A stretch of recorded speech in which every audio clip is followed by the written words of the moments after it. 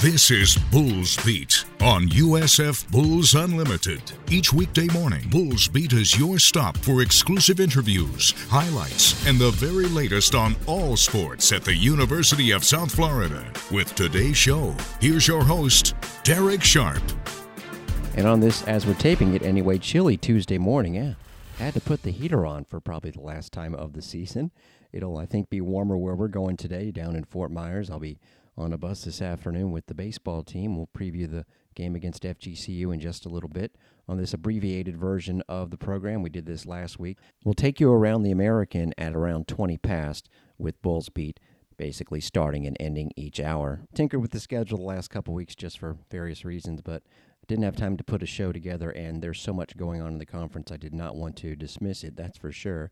Basketball alone, with a lot of teams still going. Actually, the future members on the men's side from Conference USA have had quite the postseason. We'll explain, along with a full roundup of baseball and softball, and maybe get to the bottom of why none of the baseball team made the American Athletic Conference Weekly Honor Roll, namely the man who hit 2 game-winning homers, including the walk-off John Montez. So that's kind of why we take you around the American, not just to give you a little forecast of what to expect competition-wise from the teams that we play in all the sports, specifically with softball beginning conference schedule this week, but also, take you around the weekly honors, mention some other sports as well. I know that we've talked about it on Bulls Beat, how well tennis is doing, and there's some competition on both the men's and women's side. Lacrosse, which will be a sport that we talk a lot more about in a couple years, is really underway fast and furious, and of course basketball as well. Wanted to actually, of course, on Monday's show, we had so much from just the women's basketball games alone. We could have easily gone a full half hour just with basketball, but there was a lot of other things that happened, baseball and softball, which we'll get to here shortly, track and field, as well as golf and tennis. Actually, if you go to our Unlimited Unloaded page, that's on Spotify or Amazon Podcast, also on SoundCloud. We tweet out the links when we post the shows. We did go a full half hour with extended highlights of women's basketball, and I wanted to tie up not a few loose ends, but throw in a couple of other notes, behind-the-scenes stuff that I think you guys will enjoy here in a couple minutes. We also definitely want to acknowledge some reports that former Notre Dame head coach Mike Bray will be the new USF men's basketball coach. Michael Kelly got wind of these reports and confirmed through various local media, including Joey Knight of the Tampa Bay Times, that he has interviewed Mike Bray. He's also interviewed former Bulls assistant Chris Kapko. Would be one of the more recognizable names on the list of possible candidates. That included Frank Martin, by the way. He announced in January that he was going to be stepping down at the end of this season, his 23rd at Notre Dame.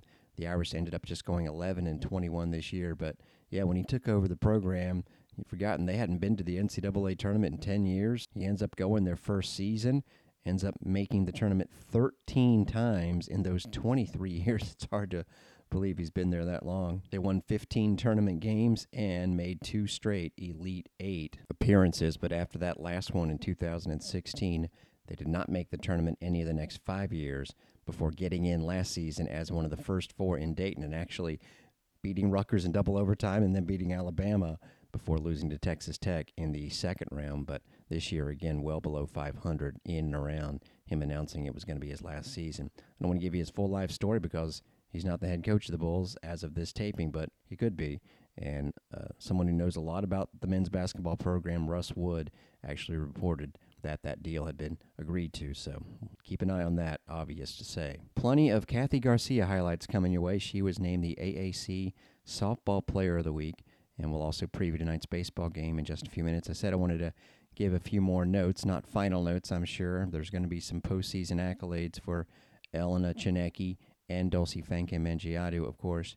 We kind of gave you the rundown on Bulls Beat yesterday, how the season hit that high mark with the overtime win against Marquette, but then came to an end against the South Carolina team that is just so darn good.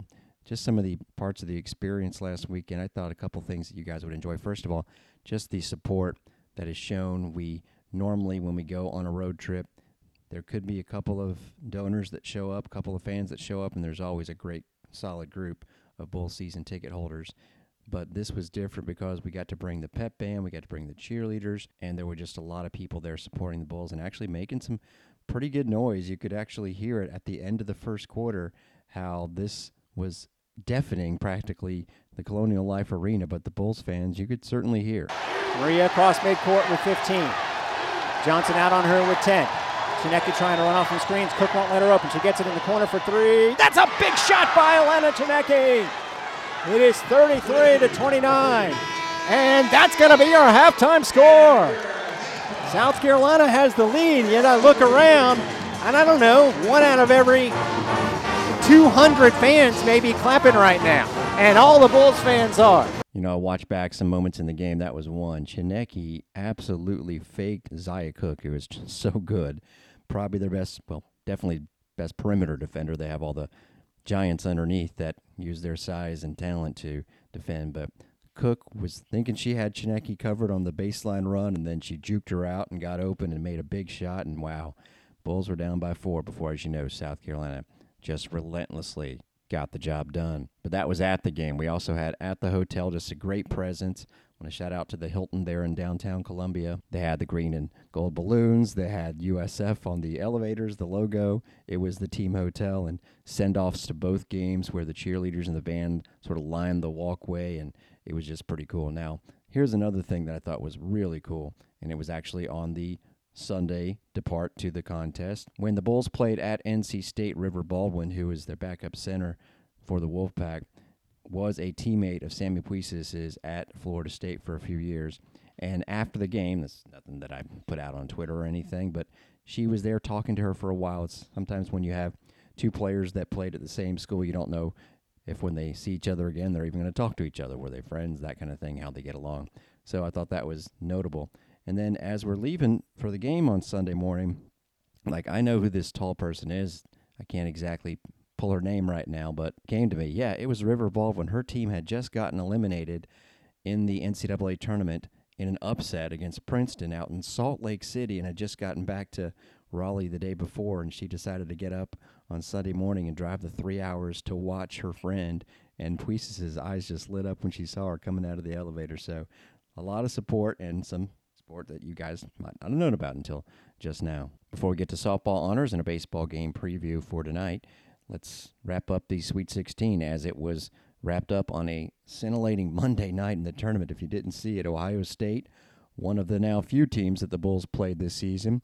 Yeah, we saw Ohio State win a thriller in front of our own eyes. They did last night on a shot with 2 seconds left to beat North Carolina, but there were some hosts that got beat, including one that the Bulls beat, that'd be Texas, and they were rolled by Louisville, 73-51. The Big 12 is done as far as teams left in the NCAA tournament, and that was just the scene setter for Miami to pull off a shocker against number 1 seed Indiana.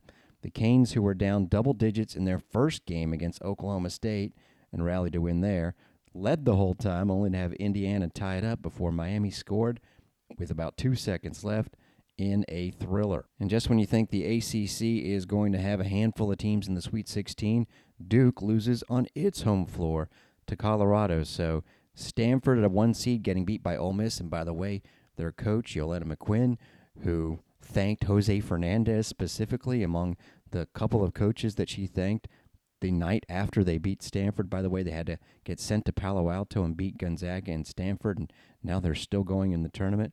I mean, that was the first, and looked like it was going to be the last until Miami and Colorado specifically became the 3 teams that advanced without a 1, 2, 3, or 4, specifically a host next to their name. South Carolina will have to go through the 2, 3, and 4 to get to the Final Four. They'll play UCLA in Greenville. Maryland and Notre Dame is the potential Elite 8 matchup. In Seattle, it'll be that Ole Miss against Louisville. So 2 of the 3 teams that pulled off an upset to advance play each other. And then it's Colorado against Iowa. So Iowa is the 2 seed that didn't have to play the 7 seed in its first game because Georgia had upset FSU.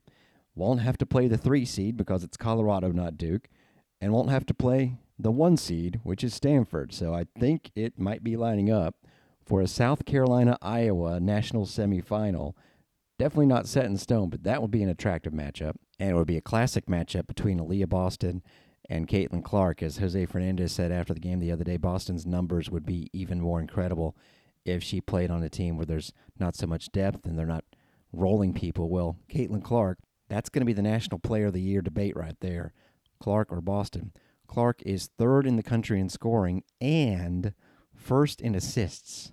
That's kind of an impressive mix while leading the nation in three-point makes. Then on the right side of the bracket, it's Miami against Villanova. Villanova, the other Bulls opponent that's still going along with Ohio State. LSU playing Utah. And then at the bottom right corner, it's the 1 through 4 seeds. And something tells me it's going to end up being the 2 seed UConn, but Virginia Tech is the one playing Tennessee. And in what should be a fun one, UConn against Ohio State. The makeup of the Sweet 16 is vastly different. We've told you all year long that the women's field was going to be dominated by power conferences, and sure enough, that's all that's left if you include the Big East, which you have to for both men's and women's basketball, especially on the men's side. But on the women's side, it has 2 teams, UConn and Villanova. And even though the Big 12 is shut out, everybody, all 16, is from the other 5 conferences, 4 each from the SEC and the ACC, 3 each from the Big 10 and the Pac-12. And Pac-12 lost to number 1 seed Stanford and its conference tournament champion Washington State, but still has 3 left going. On the men's side, 11 different conferences. If you want to say one is dominant, you really can't. You can definitely point out who has been a disappointment, but the SEC has 3, and boy, Tennessee was impressive against Duke. Alabama, of course, one of the 1 seeds left, and Arkansas beating Kansas. So you could argue that the SEC, if not dominant, has put out the most impressive set of results, but also with 3 teams would be your Big East, Creighton, Xavier, and UConn. With Kansas out, with Baylor out, only 2 left in the Big 12 being Texas and K-State, and then only 1 from the ACC, the Miami Hurricanes, 1 from the Big 10, a 7-seed Michigan State, another disappointing turnout for the Big 10, and then 1 each for a bunch of other conferences, including the American with Houston, San Diego State out of the Mountain West, of course, Princeton from the IVFAU from Conference USA, and Gonzaga out of the West Coast Conference. So love to see the variety there. 11 leagues still going in the men's tournament. Now let's pay tribute to the American Athletic Conference Player of the Week. That would be Kathy Garcia Soto, the freshman from Jefferson High School. Not really known for her bat, at least yet in her college career. She hit .620 last season at Jefferson, .655 as a junior, and drove in a total of 55 runs, but her only RBI before last week were in 1 game and both without a hit. I mean, nothing thrilling, but here's how those sounded. Bases loaded, tie game, 3 in for the Bulls here. And she just gets contact over to second base, and they're going to take the lead. There was no play at home. Garcia with their first RBI, and the Bulls have come all the way back from 3-0. It's 4-3. Full count, 1 away. Garcia squares, puts the bat back, chops it. Pitcher makes the play and has to go right to first. Boy, they must be instructed to go right to first and get the out. / they must have confidence in their hitters, because I think she had a play at home. But a second RBI ground out for Kathy Garcia, and it's 7-6 Bulls. I'll amend my statement about nothing exciting, because RBI groundouts would make you think that, but I bet you they're pretty exciting for Ken Erickson. And oh yeah, they were, as you heard, both go-ahead hits in that game a couple Saturdays ago. Now, we didn't do any of the broadcasts from this past week, but ESPN Plus did, and we're going to have some of the highlights for sure. It's called by Ryan Urquhart. Going back to last Wednesday, you know, she reached base with an error, and when you enter a week hitting 108, you'll take it any way you can get it. She scored a couple runs in that game and had 1 hit, and then in the loss came on as a defensive player. Well, she started the next 5, and it started a string of run-scoring hits, the first of which ended the game. And this was in extra innings against Lehigh. Remember, the Bulls had given up a 4-run lead. Lehigh had gone ahead with 2 in the top of the 7th. They were thinking they're headed to 18-3 before Marissa Tribalpiece, who also certainly was a candidate for weekly honors, had 3 RBI extra base hits in that game against Lehigh alone, including the tying double in the bottom of the 7th. Then in the top of the 8th, with this being a multi-team event with a lot of games, the international tiebreaker rule where you put a runner at second base to start things off was in effect. So it's 2nd and 3rd and 2 out in the top of the 8th, and their batter, who had hit 3 homers in 2 seasons going into this one, had already hit 2, was up. Garcia makes a great play. Give that to you first, followed by her first run-scoring hit, a game ender. 2nd and 3rd, 2 gone. Dudley on the first pitch, sends it out to short. Long throw for Garcia Soto is in time. South Florida gets out of a 2nd and 3rd jam in the top of the 8th. It is still even at 7 as we go to the bottom of the 8th. Bulls a chance to walk it off in extras. Garcia Soto into center field. That will end the ball game. Bryant scores. South Florida wins it in extras, 8-7 over Lehigh. And really, who else to do it but the clutch freshman making the throw across the diamond to even send them into the home half and keep the tie ball game. She's going to lace this ball up the middle, score Bryant easy. So that win was quite enough, 8-7. Then the Bulls, with Texas patiently waiting, thinking they're going to pounce on the Bulls, and the Bulls did the pouncing, had a 3-0 lead before the Longhorns evened it up. But there was a magical moment in the bottom of the 7th. And this is really what cemented Player of the Week honors for the freshman. Boy, this has been a roller coaster tonight. South Florida up 3-0 early. Texas battles back in the 4th and the 5th. Garcia Soto, a deep drive into left field, and South Florida takes the lead. Her first career home run walks it off for the Bulls. Wow, and can she do it? Yes, she can. What a monster home run to come up in the 7th inning, second pitch of the inning. What a huge at-bat for her team. An eyebrow raiser across the college softball world. The freshman, Kathy Garcia Soto, launches this out of the ballpark and gives South Florida a massive win in an upset over number 9.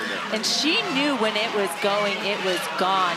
She absolutely crushed it. Left hanging over this inside part of the plate, and Garcia just hammers it over that left field line. That was actually Allison Keim on the duties for that game, in place of Georgina Korek, who's been very busy, not just as a graduate assistant coach, but also keeping us really on the inside with some of her knowledge, joining Ryan for some of those TV broadcasts.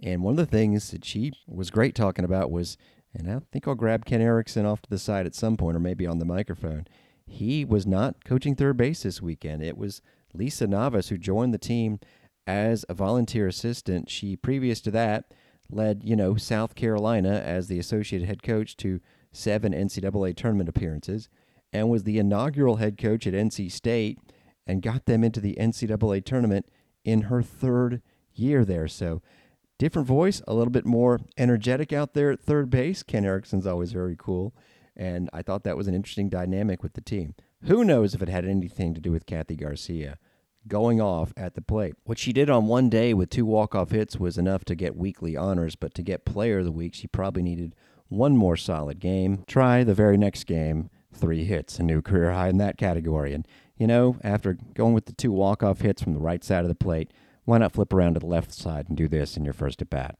Runner in scoring position for yesterday's hero, Garcia Soto. So much passion when you talk to anybody around this group.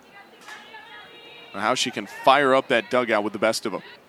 Garcia Soto on a line past a leaping Howard, goes into the corner. Cadlub gets the windmill at third. She scores, and the hot streak continues for the freshman. An RBI double to put the Bulls up by 3. I mean, call her clutch, call her whatever you want, but Kathy Garcia Soto gets it done. Obviously, coming into that bat, probably anticipating a bunt to move Jordan Cadlub, actually sees enough pitches to put her in scoring position, and then laser this ball into left field and give another run lead to the USF Bulls. Excellent analysis, as always, by George there. Again, she had 2 more hits, didn't lead to any runs, but the Bulls get the win. Had she done enough? Yes, but why not start the scoring in the next game against Iowa? Only 1 out. Iowa needs that second out desperately. Payoff. Garcia Soto smokes one into right field. Beavis is in. She moves the carousel, and South Florida is on the board with a 1-0 lead. Emily Hanlon would clear the bases right after that, and again, the Bulls were up on Iowa 4-0 before the Hawkeyes, who were going with their ace pitcher, and she held the Bulls down the rest of the way while an assortment of Bulls pitchers gave up a total of 12 runs after a rain delay. And then they got shut down by Texas 6-1, so still 19-15 getting into conference play, which begins later on this week. Those were the highlights, the actual numbers, just to be official, since she was the Player of the Week. And I actually saw Wichita State put out sort of a questioning tweet like, why didn't their player get it? Well, we'll save that for around the American at 20 after. But as far as Garcia went, she definitely deserved it. Hit 500, 6 runs scored, 4 ribs, and of course, the game-winning home run against Texas. Also on the honor roll, so you have Player of the Week, Pitcher of the Week and 5 members of the Honor Roll, so it's not always an easy squeeze to get on there. Peyton Dixon does so once again. 3 more wins. She is 12-4 on the season. She did not pitch, by the way, in the 12-4 loss to Iowa, nor did she appear in the 6-1 defeat on Sunday to Texas. When she did appear 3 times exactly, she won all 3 games. 5 innings of ball in the run rule win against Jacksonville last Wednesday. She came on in relief against Lehigh to bring home the 8-7 victory with 6 strikeouts. 7 more strikeouts. She did walk 5 against Marist, but 2 unearned runs in that one. Her ERA for the season sits at a 1.47, and again, 12-4. Worthy inclusion on the American Athletic Conference Weekly Honor Roll. John Montez of baseball certainly could have been on that honor roll. He had a walk-off home run himself, had a game-winning homer. That was back-to-back days against Army. Had a 3-hit game against Dartmouth, but also had a couple of hitless performances. So I think the batting average being a little under 300 might have hurt his cause. Again, we'll do around the American. But either way, he has been a big part of the Bulls this year. Just a fantastic season. Now can they score a win in another midweek challenge? They have gone to Gainesville. They've gone to Tallahassee. And now they go to Fort Myers, which doesn't sound as daunting until you realize what the FGCU Eagles have going on this year so far. They are 16-4. The Bulls just won their first series of the year. The Eagles have not failed to win a series all year, and that includes at Florida State 2 weekends ago and just now against Liberty, which is a very, very solid baseball program. And they returned plenty of talent from last year's strong hitting squad. They were 35-23. The Eagles have actually won the regular season title, and that is not easy to do in the A-Sun 2 of the last 4 years, but no NCAA trips in there to show for it. They did make it to the tournament once back in 2017. Alejandro Figueiredo was their leading hitter last year at .392, followed shortly by Brian Ellis hitting .379. Their third best hitter was another Alejandro Rodriguez. He hit .323. Well, they're all back on this team. They did lose some pitching. Their team ERA is not that great this year. It's near 5, but the hitting has been .323 as a team. 40 home runs. Figueiredo hitting .427, has 7 homers. Edric Felix is hitting .386 with 8 homers. Joe Kinker, .366 with 7 homers. They got another hitter with 7 home runs. This is a dynamite team the Bulls will be going up against tonight. We'll have the coverage for you starting at 6:15, the Bulls at FGCU. We'll have highlights on tomorrow's show. We'll also tell you how men's golf ends up at the Linger Longer Invitational in Georgia. They enter the day right in the middle of a 16-team field, tied for 9th at 25 over par. That concludes Bulls Beat on a Tuesday. I'm Derek Sharp.